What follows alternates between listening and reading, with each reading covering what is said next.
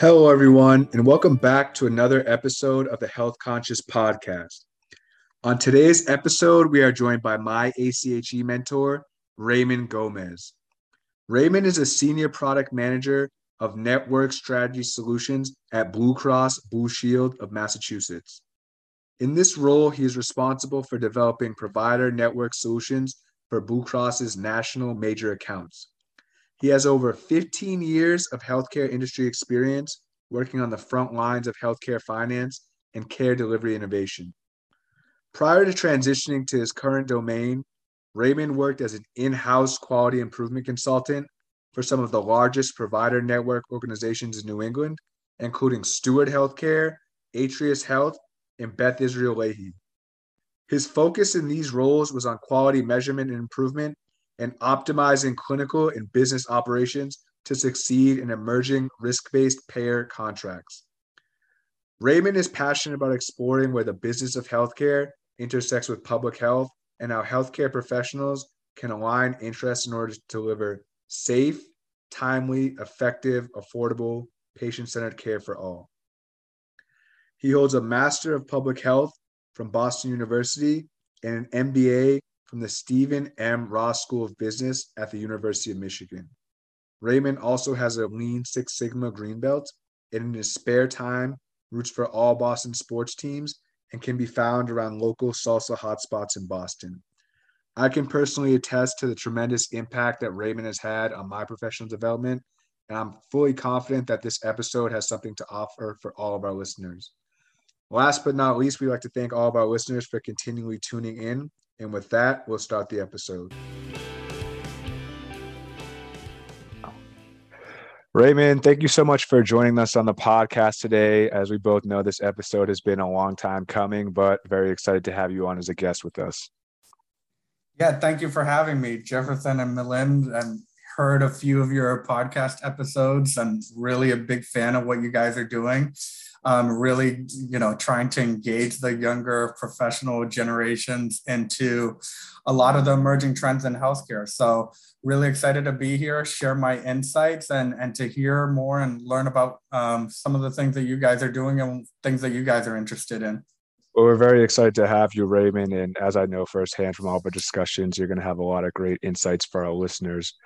To get us started, can you talk about two major trends you think are gaining traction in the payer space, and then also describe what you think their long-term implications are? Yeah, so I think there's a lot of ways to tackle this question. So I think generally, if you ask somebody that's out there in the healthcare field, health services administration, healthcare management, that kind of realm, you might hear some common themes. So I think the top themes that you're going to hear is, look, in the past 10 to 20 years, there's been a migration in terms of healthcare financing, such as the moving away from fee-for-service to more global payment models and risk arrangements, really trying to take away the incentives around producing more care that doesn't have commensurate value to what we're paying for it as a society. Also, digitization of healthcare through EMRs has been a huge innovation because it's really allowed us as a healthcare community to really begin analyzing data from a population health lens and to begin thinking about how to manage populations rather than just focusing on one-off patient interactions. Because when you're focused on one-off patient interactions, you're going to have good outcomes, but you're going to have good outcomes to the patients that you see. But there's a lot of patients that may be in your panel that you just don't have relationships with. But I think I'd like to frame my response a little bit slightly different, because one of the major trends that I see in healthcare is really a trend that we're seeing virtually in every business and every industry. And that's really the move away from being a transaction-based business to a relationship-based business. So just think about any of the major brands and companies that you interact with today, right? You think about e-commerce, you could buy something online and maybe you'll come back and buy something again eventually. Or Amazon will just get you as a Prime member. and really bring you into their ecosystem of services, brands, and solutions. So now you're getting your music, you're getting your groceries, you're getting your movies, and you're getting, your lotions and whatever else you need from one from one provider. Apple, again, bringing you into an ecosystem, right? And so healthcare has been really slow in doing that, but the migration away from fee-for-service, combined with the digitization of healthcare data, has enabled healthcare to finally begin and to really capitalize on building a relationship with you as opposed to being transaction-based. So transaction-based, think about like somebody has an acute illness, whether it's cancer or you need a hip replacement or you need a flu shot, right? So these are all one-off interactions. But once I start thinking about my relationships with a patient in terms of a longer term relationship that's broader across a continuum that spans a longer degree of time, then the whole model shifts. Because now I can not only focus on providing you healthcare when you need it, that's episodic, but now I can shift my focus to focusing more on wellness and prevention. Oh, and by the way, I can deal with the acute care needs as those develop as well. So in a relationship-based model, you're really looking at a long timeline, and ideally, that timeline lasts from the point somebody is born to the point that somebody passes. Okay, so that's a long timeline. And so that's each one of those points along the timeline represents an area where I can monetize the relationship. And so once you start thinking about healthcare in terms of a relationship and thinking about that timeline as really being a cradle to grave relationship, you end up in a place where you're really doing more customer discovery. Customers that were never defined or maybe didn't exist years ago. For example, things like like a Minute Clinic, for example. That's very small. You need a flu shot. Maybe you just need to be, you need a nurse practitioner to sign off that you're okay to play sports or something like this. Typically, all of those interactions took place in a doctor's office. And people now realize, wait a second, if we can start thinking about healthcare as a longer relationship across a broader continuum, maybe not all healthcare belongs in a hospital, and maybe not all healthcare belongs in a doctor's office, and maybe not all healthcare belongs in a Minute Clinic. Maybe some of it can be done through an app on your phone, right? So I think the migration of fee-for-service into global payment models combined with the digitization has allowed us to really think more broadly about the various touch points and interactions that providers can have with patients. And every day we're discovering new touch points of where we can slice and dice that timeline in a way that says, you know what, I'm going to own this particular slice of the care continuum. And you're just seeing a lot more payers coming into this space right now. And I think that's, it's going to produce a lot more competition in a healthy way, to the point that, I think a lot of legacy providers are going to have to think really strategically, either about developing their own new capabilities, developing new care models, or developing new strategic partners with new and emerging players that are entering the healthcare space. That's a really interesting point, Raymond, because when I was working consulting and working with clients in more traditional consumer-focused industries, that was a really strong point that they made of consumers looking for kind of a one-stop shop and the ability to have all of their needs serviced from one entity. And it's interesting to hear how, from your vantage point, this is going to kind of bleed into healthcare. And as a result, it's going to create more of a longitudinal view of either patients or members, depending on what perspective you're looking at from. And then also how that's going to lead to them ultimately winning a bigger share of the patient or member's wallet. Yeah, I'm looking forward to it because, I work in healthcare, but we're all patients at some point. And let me tell you, it's a horrible experience. I mean, you go to the doctor's office and they have you fill out a form that you filled out 5 to 10 times and at every last visit that you've been there. You don't get the sense that they really know you. The provider spends most of the time looking at the computer because they need to check boxes for their quality scores, et cetera. So again, it's not like you don't get the sense that they're building a relationship with you, and they're not fully leveraging that data in a way that actually makes it easier for them to appear to want to build a relationship with you. So I just feel like a lot of these new entrants, particularly those that are going to leverage AI in healthcare in terms of, trying to do some sort of diagnostic services, right? So if somebody calls or gets or connects to like a chat bot where they enter their symptoms, and using AI technology, they're able to kind of assess, like at a very basic level, like, hey, you need to go to the emergency room right away, just given the symptoms you described, or kind of giving somebody more direction in terms of what their immediate concerns are. I think that's a very different model than what we're used to, because what we're used to now is calling the doctor's office and maybe I'll leave a message and maybe I'll get a call back today and maybe I can get an appointment next week. But the reality is, a patient-centered model would be a lot more responsive to what my real life looks like. And again, my life is that timeline, right? And at any point along that timeline, I need to access the healthcare system in a way that is efficient and timely and affordable and responsive to what I need, versus, the office closes at 6 and we don't work weekends because we all have off, and, the doctors are playing golf. In the future, those that have care models that really cling to the past are those that are going to struggle.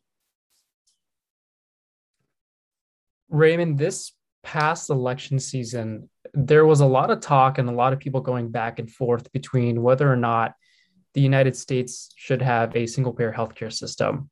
And while that might be something that is very, very hard to establish for many reasons, because there's a lot of stakeholders involved, can you just talk about what you've seen and what you've heard from the Biden administration and sort of some of the things that they're doing to regulate health insurers who have clearly done well financially in the pandemic? Yeah, I think those of us that care a lot about these issues, during the last election cycle in 2020, we, may have taken some degree of comfort that a lot of things that were seen as, very pie in the sky, aspirational, were finally becoming more, more mainstream political stances in a lot of the candidates that were running for office, such as Medicare for all and things like this. But I also would like to underscore that there's a flip side to that. In the same way that something that may have seemed extreme not that long ago, such as a Medicare for all model, you're also seeing other proposals that also are equally as extreme in the other direction, such as repealing Obamacare. Before, the mantra was repeal and replace. But recall that in the last administration, the debate that really took place in Congress that John McCain killed with his vote in the Senate was to repeal Obamacare and replace it with nothing. Right. So that's also something that, not that long ago would have probably been seen as a loser position for a political party to take. But now it's seen as a more mainstream position. Hey, let's take away these protections that were guaranteed by this legislation and let's not replace it with anything. Right. So it's almost like you're seeing extreme positions, and maybe extreme's not the right word, but I'll use it for lack of a better term right now. But you're seeing extreme positions on both ends really taking a more mainstream kind of appetite in the electorate. And I think that's exciting, but at the same time, really concerning. And for those of us that, may care about these issues, we can get excited about some of the more progressive stances. At the same time, we should also pay attention to some of the other, stances that are becoming more mainstream on the other side as well. And, in terms of what I see with the Biden administration, I would say that, look, COVID-19 pandemic really came out of nowhere. And really, when the pandemic took hold, the healthcare discussion really shifted away from healthcare policy to responding to the global pandemic, right? And so I don't really see much, especially now with the midterm elections happening later this year. I don't see much movement taking place in terms of anything that's earth-shattering from the Biden administration. What I would have liked to have seen from the Biden administration when he had more, when he was more in his honeymoon period and before the pandemic took hold, obviously, was, he was never for Medicare for all. I think he has more of a market-based view of healthcare solutions. And I think one thing that he could have done that would have been great would have been the advocation of decoupling health insurance from your employer. Imagine if we did that. Like, you can tackle that as a healthcare solution and at the same time as an economic solution, because we know that there are many people that are married to their jobs, not because they necessarily care for their jobs, but because they can't afford to lose their health insurance coverage. If you were to decouple health insurance coverage from your employer, I think it would unleash a wave of innovation in this country on a number of fronts. Firstly, no one would feel tied to their job, so they can go and pursue things that they really care about. They could start their own business, they could start their own nonprofit, they can work for another company that maybe doesn't have or didn't have as many robust benefits. And then you would have all of the health insurance companies in the country really competing for members the same way your car insurance company competes for your attention and your dollars. And it would be a lot more consumer centric, right? And so you would have more consumer friendly, consumer directed models, right? I think now when you tie health insurance to your employer is really the customer. You're just the end user, but you're not shopping for healthcare. Your employer shops for healthcare on your behalf. And during an open enrollment period, they say you have one option. You either enroll or you don't, or if you're lucky, maybe you have more than one option to choose from. And you may not fully understand the features and benefits of each of those products that are available to you. And you might make just a cost decision. But when you purchase something like car insurance or homeowners insurance, you're really looking at the things that you might need, right? Like if you live in a place that is prone to flooding or that's prone to wildfires, or, maybe you have a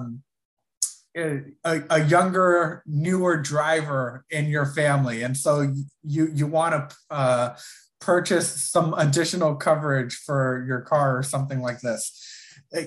You're able to make those decisions a lot easier when the health insurance companies can actually market to you and say, hey, Joe individual, these are the specific features and benefits. This is the network coverage of this product. Now compare it to this product, compare the price here, compare the cost share there, versus now you don't necessarily have that visibility into what you're purchasing.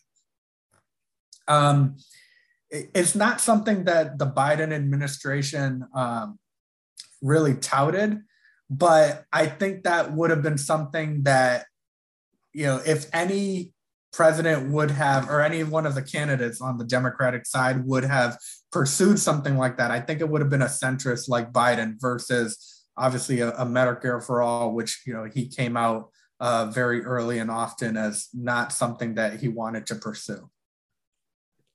Got it. Those are some really cool insights, especially the part where you talk about decoupling. And we've heard a lot about consumer-driven healthcare in the last couple of years, and it seems like there's definitely an increase in emphasis on that. But I'm really curious to see how this decoupling process is going to work. If successfully, that it puts more power in the hands of the consumers and sort of takes away the leveraging power from the payers. And another thing too is that employers, if you were to decouple health insurance from your employer, it doesn't mean that your employers wouldn't offer health insurance. They would offer other ancillary products, right? They might offer other wellness programs. They might offer additional supplementary coverage for things like IVF, for example. So they would still be in the game of providing some form of coverage, but it would be more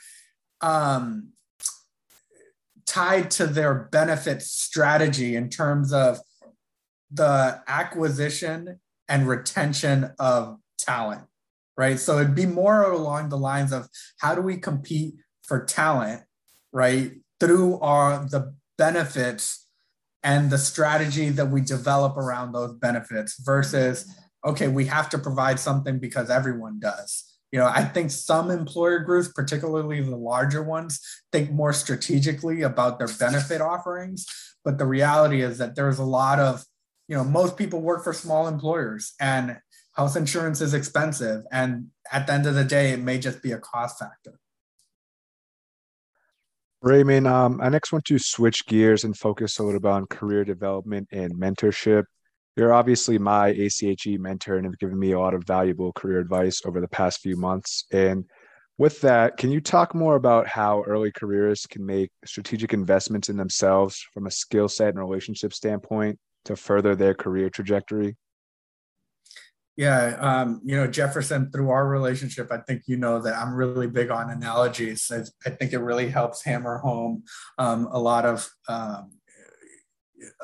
abstract ideas. And in terms of being an early careerist, if I was to talk to somebody like either of you or anybody just starting out their career, regardless of industry, I would probably want to underscore the point that your education and training is most valuable in the immediate months and year right after graduation, right? So once you get to a point where you've got, say, 5 to 10 years under your belt, really nobody's going to care that much that you graduated from XYZ school or that you didn't graduate from XYZ school. They're going to want to know what your track record has been since then. So imagine if you're somebody who maybe you didn't go to school or graduated from a lower tier program or something like this, but you entered the workforce and you killed it. And you developed a reputation for somebody that gets things done and you become a rock star and the Michael Jordan of your industry. And then somebody wants to hire you to be the CXO at their company. Nobody's at that point, once you reach that point in your career, nobody's going to say, yeah, but that person didn't go to a good school. We shouldn't hire them. It's just not going to happen. But in the months and 1 to 2 years, I'll say, after you graduate, your education has the most valuable. So the key is how do you really make that first year count? Right? So that once you have some experience under your belt, you're on a trajectory where, okay, maybe my education doesn't matter as much, but I have set myself up nicely in the past 1 to 2 years where somebody can look at my track record and I'm still on an upward trajectory. So how do you best do that? And I would say that you should really begin to think of yourself as a stock, no different than a stock that's sold on an exchange. And so any stock, if you're interested in investing or anything like this, you want to ask yourself, how attractive is the stock? Is this a buy, a sell, or a hold? And because when you're graduating, you're degree is the most valuable once you're graduating, the minute you walk off that stage, you should think of yourself as a stock that people would want to buy, right? I should be able to look at somebody that is a newly minted MHA or MPH or MBA, et cetera, and say, I want to invest in that person's career because the likelihood that it's going to take off is greatest now. So the question is, how do you make yourself a buy? I would say that the same way that a business engages in strategic planning and they continuously monitor the environment in order to stay relevant and competitive, you need to do that as well, right? I think a lot of people make the mistake that I graduated, I could stop learning now. I graduated, so I can cut down on any extracurricular activities. I think in a competitive market, you would be amazed, competitive labor market, you would be amazed of how many people go to work and they do good work, right? Like generally speaking, most people that have 9 to 5, they're working a job, they're not screwing up, right? But there's a lot of people that go to work and they do good work. They put in their 8 hours and they come home and they say, okay, I did my 8 hours. I'd like my success now. But the reality is, think of that person as just the baseline expectation.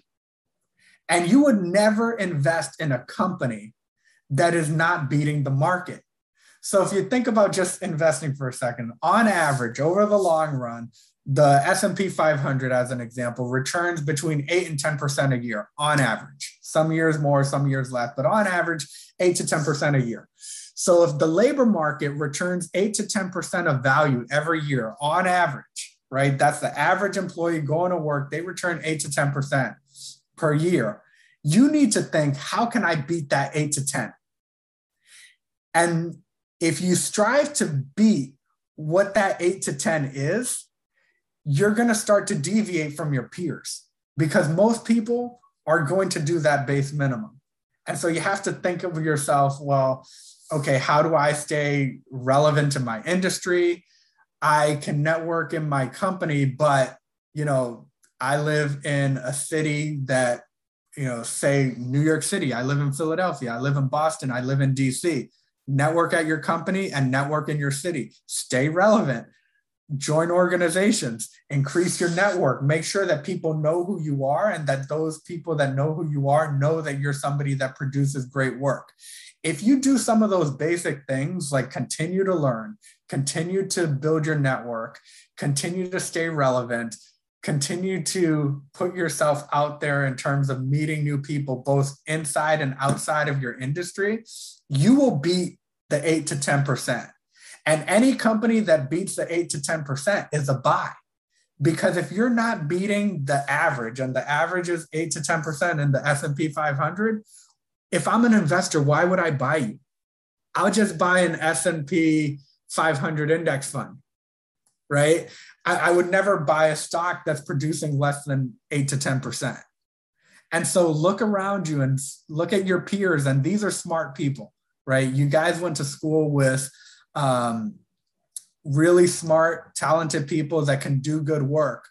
But the tendency tends to be in doing your job, producing at the 8 to 10%, if we're going with the S&P analogy, and assuming that that's going to generate success. Because as you continue on in your career, you're going to see that the competition becomes fierce. And so you have to start thinking about, how do I continuously make myself a buy? And so think about your peers as just the baseline average, 8 to 10%, and you need to find a variance above that. And how do you do that? Cultivating relationships, networking within your organization, and then outside of your organization as well. If you're just putting in 40 hours a week at work, that's great. See if you can do more within your organization. And if you're not doing more within your organization, think about how to find additional ways to connect with like-minded people outside of work, such that you're filling at least 60 hours a week of your time in your professional development. unpacking your insights, I'm kind of seeing two big takeaways that you have. The first is when you're graduating, you have to kind of use your degree and your new academic experiences to set a foundation for your career. And then from there, it's all about refinement and continuous improvement, both in terms of your skill set and what you can actually do on the job, but also in terms of your professional network and making sure you're keeping your name out there and also staying relevant. I think if you think about your career, and this is assuming that you're working as an employee. I think if you're an entrepreneur, if you want to go off on your own thing, the calculation becomes a little different. So I'm assuming, somebody's maybe is not interested in that route and they're thinking about developing their career in an organization. So if you're building your career in an organization, you're going to have to be hired by somebody.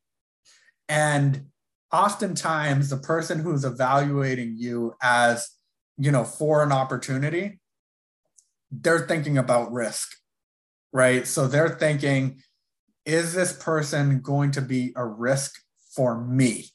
Because they may be managing you. And they're thinking, if this person isn't, doesn't work out, the reality is it's very difficult to get rid of somebody, just because there are legal protections and HR makes you jump through a number of hurdles, et cetera. And people don't want to deal with that headache. And so you're talking to somebody who may be a hiring manager, they're assessing you for fit in terms of the level of risk that you represent for them, right? And so in some cases, if you have a bad hiring manager and you're knocking an interview out of the park and you've made it clear that you are the Michael Jordan of your field, a bad manager may think, hey, this person's going to make me look bad. I'm not going to hire him. I'm going to hire the person who's just going to do what they're told and is not going to cause waves for me and not going to cause problems for me. Well, you just dodged a bullet, right? Because that's not the kind of person that you want to work for.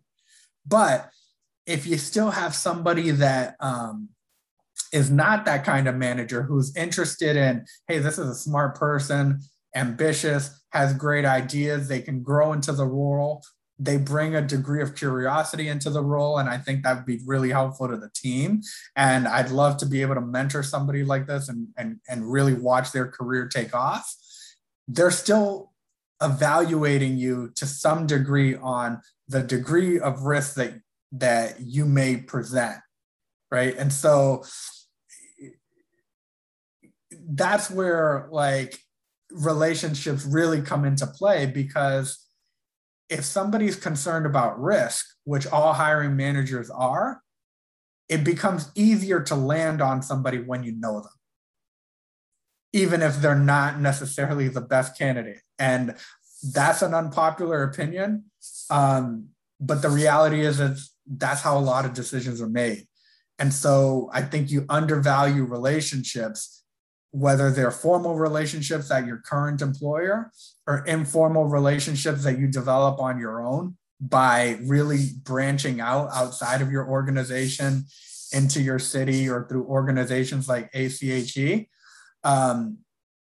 That's where you'll find that you'll get a lot more opportunities that become a lot easier of a sell. Because if somebody has a relationship with you, you really represent very little risk, even though there may be somebody who's, quote, maybe a better fit or a better candidate or more of a rock star than you. The reality is I don't know that person. And what I don't know represents risk to me as a hiring manager. So I'm more comfortable going with somebody that I know. Raymond, I got to say, I love the analogies here. And I guess I'll keep this one going since I'm a big sports fan. For all the Tom Brady's out there, it's always nice to have a guy like Bill Belichick taking you under your wing and coaching you. And so my question is here in regards to mentorship for all the early careers out there, those either out of school immediately or a couple years in the workforce.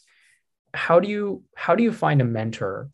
What sort of conversations do you even have to be able to go up to them and say, hey, can you take me under your wing? Because I've always felt like that is, at least for me personally, it adds a lot of pressure on someone to be able to take on that kind of role for you. And what are some factors that you use to identify whether this person is even the right person to sort of take you under their wing and to train you and coach you and really elevate your career to the next level? Yeah, that's a really great question. And Jefferson knows through our prior conversations that one of the analogies that I make in terms of the world of work is that it's really not that different than dating. I think we all know people. Just you can think about them in your head. You don't have to say any names out loud, but we all know people who date without a purpose, right? And people who do those things may not be as successful in that world. And so how does that tie to mentoring and finding a mentor that, you know, could be beneficial to you? Similar to dating, I think if you're interested in meeting somebody and dating them, and I mean for a serious relationship, not something that's casual, right?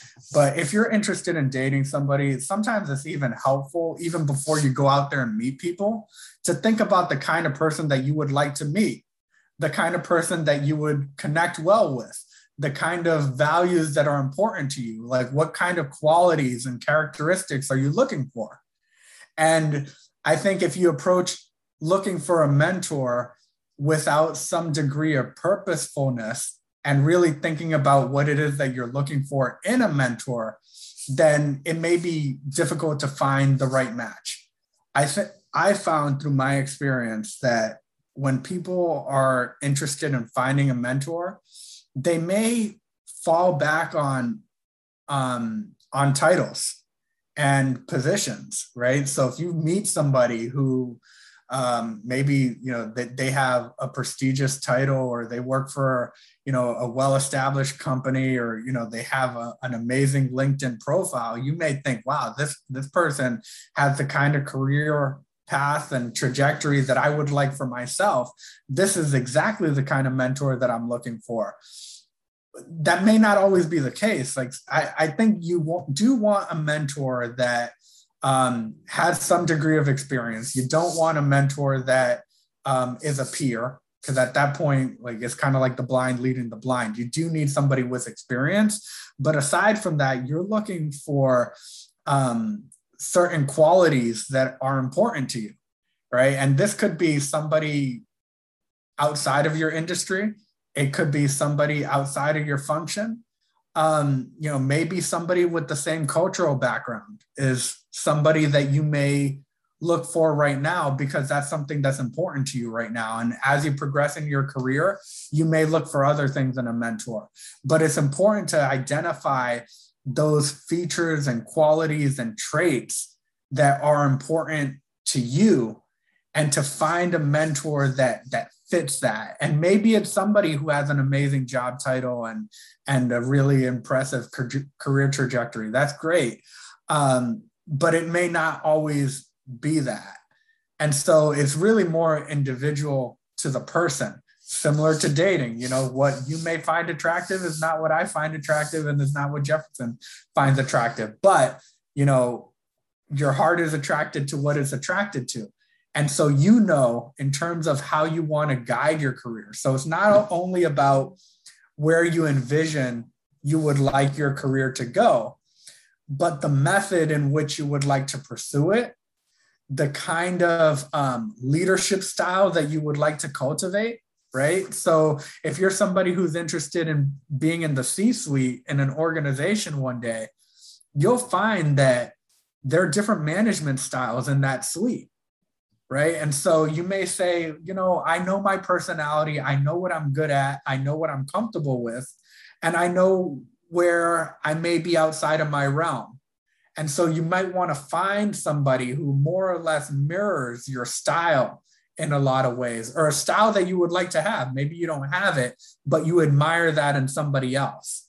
And so I think doing this internal self-assessment, no different than you would if you were interested in looking for a serious dating relationship, I think that's the first step.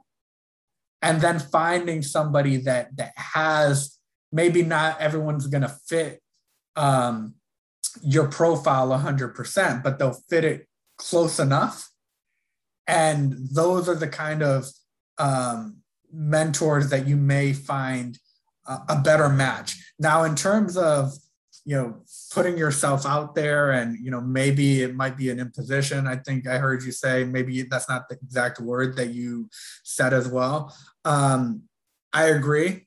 I will also say that you'll be surprised at how many people are able and willing to and happy to take time out of their day and share with you their insights, or, have you bounce opinions off of them. I think you'll be surprised at how many people are willing to do that for somebody. But I'll also say that you also, just like in dating, just like you may imagine, I'm interested in meeting this kind of person, right? And now that you've defined that, you have to ask yourself, now, how do I make myself attractive to that kind of person? Right? So if you're interested in somebody that is a hard worker, and, somebody who's very, somebody who's more organized, right? But you're sitting at home all day playing video games and you don't have much going on, chances are that person's not going to be as attractive to what you bring to the table. So, I don't think a prospective mentor is necessarily expecting that you add tremendous value for them. But at a minimum, if you approach the relationship with a degree of respect, such as, the last time we spoke, I know we touched upon these 2 or 3 things, and these are the action steps that I've taken. And I think this is how I'm processing, some of the development opportunities that you and I have identified. Now, me as a mentor, when I hear a mentee, approach the relationship that way, I can see that it's easy for me to invest in the relationship because they're equally as invested in the relationship, because I can't care about somebody's growth and development more than they do. Right. And so I think those sorts of proactive approaches and really marketing or branding yourself as somebody who's worth mentoring is key to establishing that formal relationship. And you'll be surprised. And I'm not going to say you'll bat 100%. But you'll be surprised. If you do those things, you'll get a lot more yeses than nos. This is some really solid piece of advice, specifically with you sort of touching on how it's so easy to fall into that trap of looking up to people that are extremely accomplished and bring all these awards and accolades with them, but they may not necessarily be the right person for you to look up to. And it sounds like the goal here is to really define what your goals and objectives are going into this, and sort of what you hope to get out of it, and then sort of figure out who aligns with those and who's really willing to take you on. So I really appreciate that advice. Yeah, absolutely. And, once you find somebody, or you think that you're narrowing in on a mentor-mentee relationship, I think it's important to know too, like I mentioned defining those features and qualities that you're looking for in a mentor, and those are unique to the individual. I think there are certain things that are not unique to the individual that I would say are more or less hard and fast rules. And one of those is, not a peer. Okay, you already have your friends that you can ask their opinions and bounce ideas off of. That's not what you're looking for in a mentor. We've established that. But also somebody who is a good listener, because not everyone knows how to be a good mentor.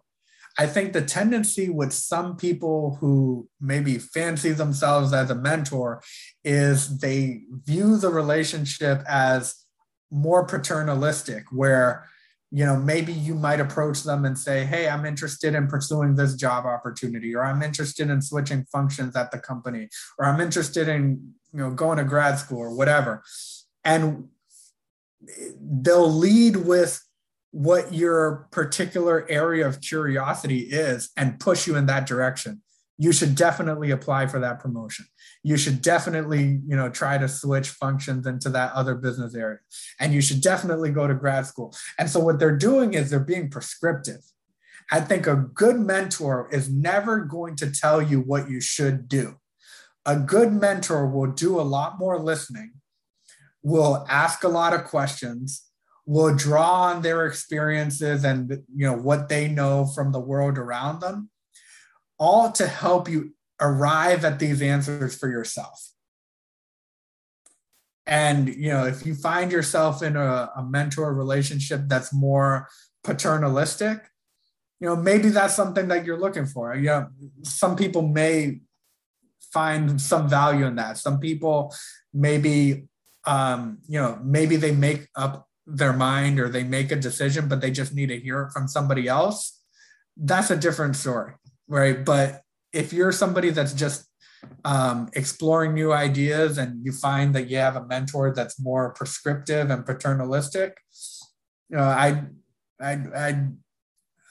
tread cautiously with those relationships, because at the end of the day, it's your career and it's your life. And you're the one that's going to have to live with the decisions that you make. And a good mentor is going to understand that. And, they may say, look, if I was in your shoes, I would pursue this opportunity, or I wouldn't pursue that opportunity. A good mentor may learn that you chose to do the opposite of what they suggested, and they'll still empower you and, appreciate that, you're somebody that makes your own decisions. You've weighed all the different choices in front of you and you made a choice, right? And so I'd say that's a hard and fast rule of something to look for in a mentor that one shouldn't overlook. Raymond, for our last question, I want to piggyback off of what Millen had asked. From the perspective of a mentee, you had kind of alluded to this earlier, but can you go a little bit further on elaborating what mentees can do to make themselves attractive and deserve to be mentored? Yeah, I think there are two things. There's the hard and there's the soft. So the hard is your job and everything surrounding that. So things that you do that are tangible. So the easy thing to point to is your job. So you have your job at work with your job description, and these are your duties and this is what you're responsible for.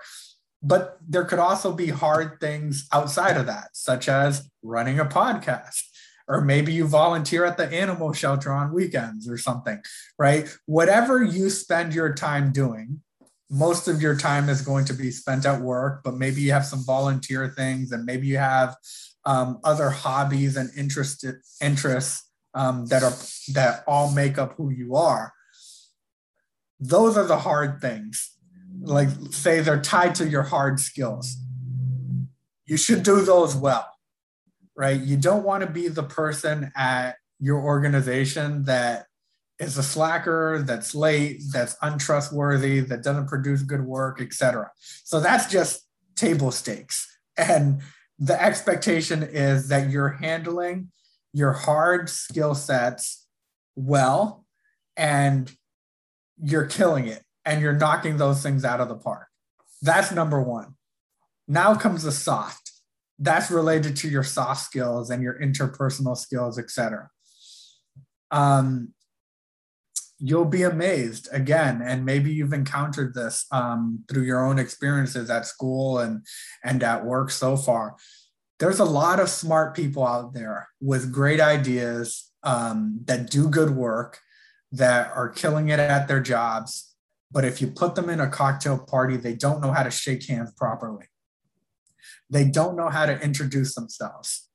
They don't know how to make themselves attractive to somebody who might want to get to know them on a professional level, right? So that's a skill, and it's a lot harder to teach, but it's easier to learn with practice.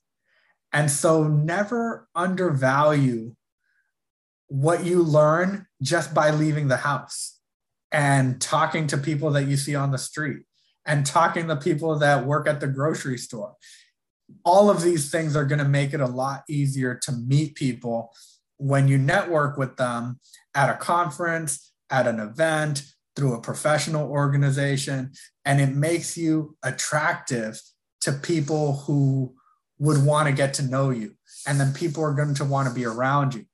Couple that with the hard skill sets and your industry knowledge, you're somebody that, for somebody who is more advanced in their career, they know that you're worth the time in investing in a mentor-mentee relationship, because you're not somebody that I'm going to have to mentor through the basics, such as, what do you mean you keep showing up for work late?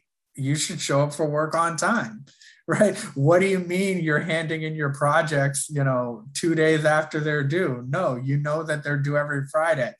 If I'm a mentor and somebody that has some experience under my belt, I want to feel like I'm mentoring somebody, not necessarily parenting them or managing them the way that their boss should be managing them. So the hard skill sets and the work that you do, both inside and outside of work, the expectation is that you're hitting it out of the park and batting 1,000 on all of those fronts. Couple that with the soft skills. That's how you brand yourself as somebody that is worth developing a mentor-mentee relationship with. That was an excellent point to close us out, Raymond, as far as health administration, as you know, and you've told me many times, is so relationship driven, and that can kind of also find its way into making you an attractive mentee. And then at the same time, you have to show through your production that you're somebody who's worth investing in. Right. So it's, again, thinking about yourself as a stock, right? So if you're selling a stock, right, if you're CEO of a company, you started your own company and you're about to go public, you want people to buy the stock. Why should they buy? And if you start thinking about yourself as a stock, you start appreciating that there's a market out there that is interested in buying or not buying, right? The market will tell you what you're worth. And if you find yourself in a position where, look, I think that I'm a smart person and I have great experience and, I bring a lot to the table, and, nobody's buying the stock that I'm selling, right? There are times where we do have blind spots in our career, and the market will tell you, if you have blind spots, that, hey, maybe there's some self-awareness issues that we could work on here, right? If you think about yourself as a stock, you become hyper aware of where those growth opportunities are, or the market can give you positive feedback back to you and letting you know that you're making all the right moves. Because every time you're selling your stock, people are ready, willing, and happy to buy. Raymond, one thing that's been awesome about having you as a mentor, and I'm sure after this episode, something that our listeners will really appreciate, is you bring both a 30,000-foot view and also a metaphoric view to both healthcare and leadership development. And on behalf of Mill and myself and all of our listeners, we really appreciate you having you on. And I'm very confident that the insights you provided today are going to be things that Millen and I can take and use throughout our careers, but also something that our listeners can also take and apply throughout their careers. Yeah, Jefferson Millen, it's been a pleasure, and thank you for having me. It was a lot of fun. We really appreciate you coming on, and as always, thank you so much to our listeners for our continued support, and we really hope that you enjoyed this episode.